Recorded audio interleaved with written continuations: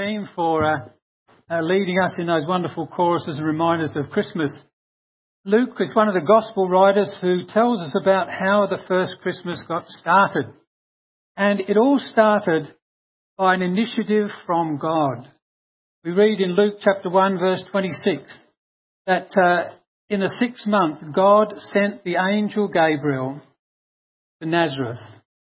And this tells us that God was the initiator of Christmas. Christmas is a God thing. It's a God event. It was God's doing. And to understand the significance of Christmas, we've got to understand it from God's point of view. I wonder if that's the way you understand Christmas as we approach another Christmas period. It's the realisation, that Christmas is a God event. That's what gives it profound significance. And so tonight, as we just share a few thoughts about Christmas, I trust that God will really speak into your heart. So let's just pray and ask Him to do that, shall we? Heavenly Father, we thank You for these reminders of that glorious event, that event that came about because of Your heart of love for us. You sent Your Son. Father, help us as we think about that tonight, that You would speak into our hearts, maybe with a fresh or a clearer understanding of what Christmas means for me. Father, anoint Your word, we pray, in Jesus' name. Amen. In a few hours, most of us are going to be giving and exchanging gifts and unwrapping them, of course. And some of the gifts that we receive will be a pleasant surprise and they'll be exactly what we were hoping we'd get. Other gifts will be less so, and in some cases, I guess we'll wonder, well, what am I going to do with this thing? I received an early Christmas gift from a cousin in Scotland. It was a calendar for 2022, and it featured Highland Braves wearing kilts.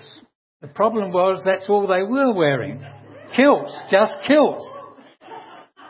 My first thought was, what was Cousin Geordie thinking? And by the way, is this service on Zoom? It is. Cousin Geordie, I just love those kilts and I'm going to enjoy looking at them, let me tell you.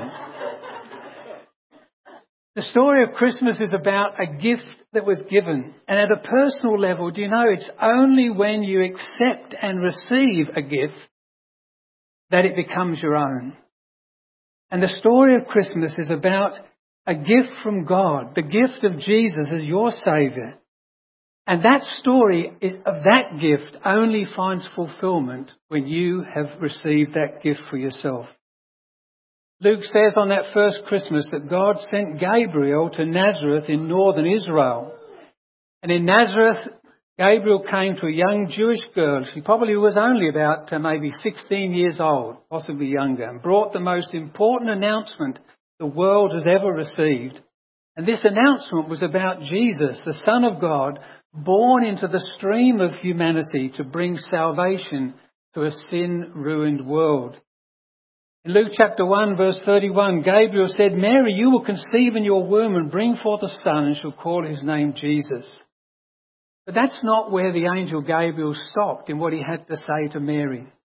Because he went on to say that about this child, that he will be great and he will be called the Son of the Most High, and the Lord God will give to him the throne of his ancestor David. Of his kingdom there will be no end. In these verses we find that Jesus is said to be great. And this is a description of his significance and majesty in who he really is. Jesus is great in his position, he's great in his purpose, and he's great in his person. And he would be called the Son of the Highest, and this is a unique title that only belonged to Jesus. The title Son of the Highest or Son of God highlights Jesus' divine origin, his divine position, and his divine privilege and purpose. To him would be given the throne of David, which linked Jesus to the messianic heritage of Israel. And Jesus as the Messiah, it was foreshadowed and expected to come. And now he'd come. Not just for Israel, but for all humanity. And as the Messiah, Jesus would have a sovereign rule that would be without end. You know, this means that there is no someone after Jesus. There is no succession plan when it comes to salvation. There is no someone who needs to do anything further than what Jesus has done.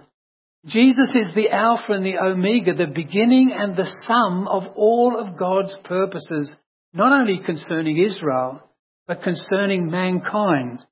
And I guess more personally, concerning you and concerning me. Anyone who ignores the place that Jesus has, anyone who ignores who Jesus is placing themselves in eternal peril. To understand Christmas requires that it is seen as a God event, something that God brought about. And Jesus is at the very centre of what God did. And friends, if you don't get this, if you don't get Christmas in these terms as a God event with Jesus at the centre, then you've missed the whole point of it. You've missed it completely. The true story of Christmas is about the coming of the Son of God into the stream of humanity to bring salvation to a sin-ruined world. And this is the story of Christmas that confronts us with a spiritual reality that has life-changing implications. You know that this Christmas, heaven is open to you, but it's open on God's terms. We don't get to choose how we get to heaven. It doesn't belong to us. We don't have the keys. But God has placed in Jesus' hands the keys to heaven for you and me. And this Christmas, heaven is open to you, but only on God's terms, which have their focus in Jesus. Christmas is about Jesus, who God sent to bring your salvation and deliverance from your sin. And it's only when you accept and receive God's gift of a Saviour does the story of Christmas become personal for you. It's only when you accept and receive God's gift of a Saviour is the story of Christmas complete for you. Just like any gift that we might receive tomorrow, it remains offered until we take it, until we make it our own, until we receive it to ourselves. And God is holding out, as it were, the gift of a Saviour to you this Christmas. Will you take it? Will you receive it? The story of Christmas is God's gift given. Its fulfillment is when God's gift is received by you. Have you received Jesus as your Saviour? Have you received the gift of Christmas? Maybe this Christmas will be the time for you to claim the Lord Jesus as your Saviour, sent by God to deal with your sin, sent by God to open the door of heaven to you. I pray this evening as we continue with the singing and as you further think about what this Christmas is all about, don't leave this place until you have resolved your place with God, until you have said, yes, Lord, I accept your gift. I receive Jesus as my Saviour. Speak to someone. Come down the front and let me pray with you. If you want to know that gift, not only given, but received. May God help you to do that this evening. Thank you, singers.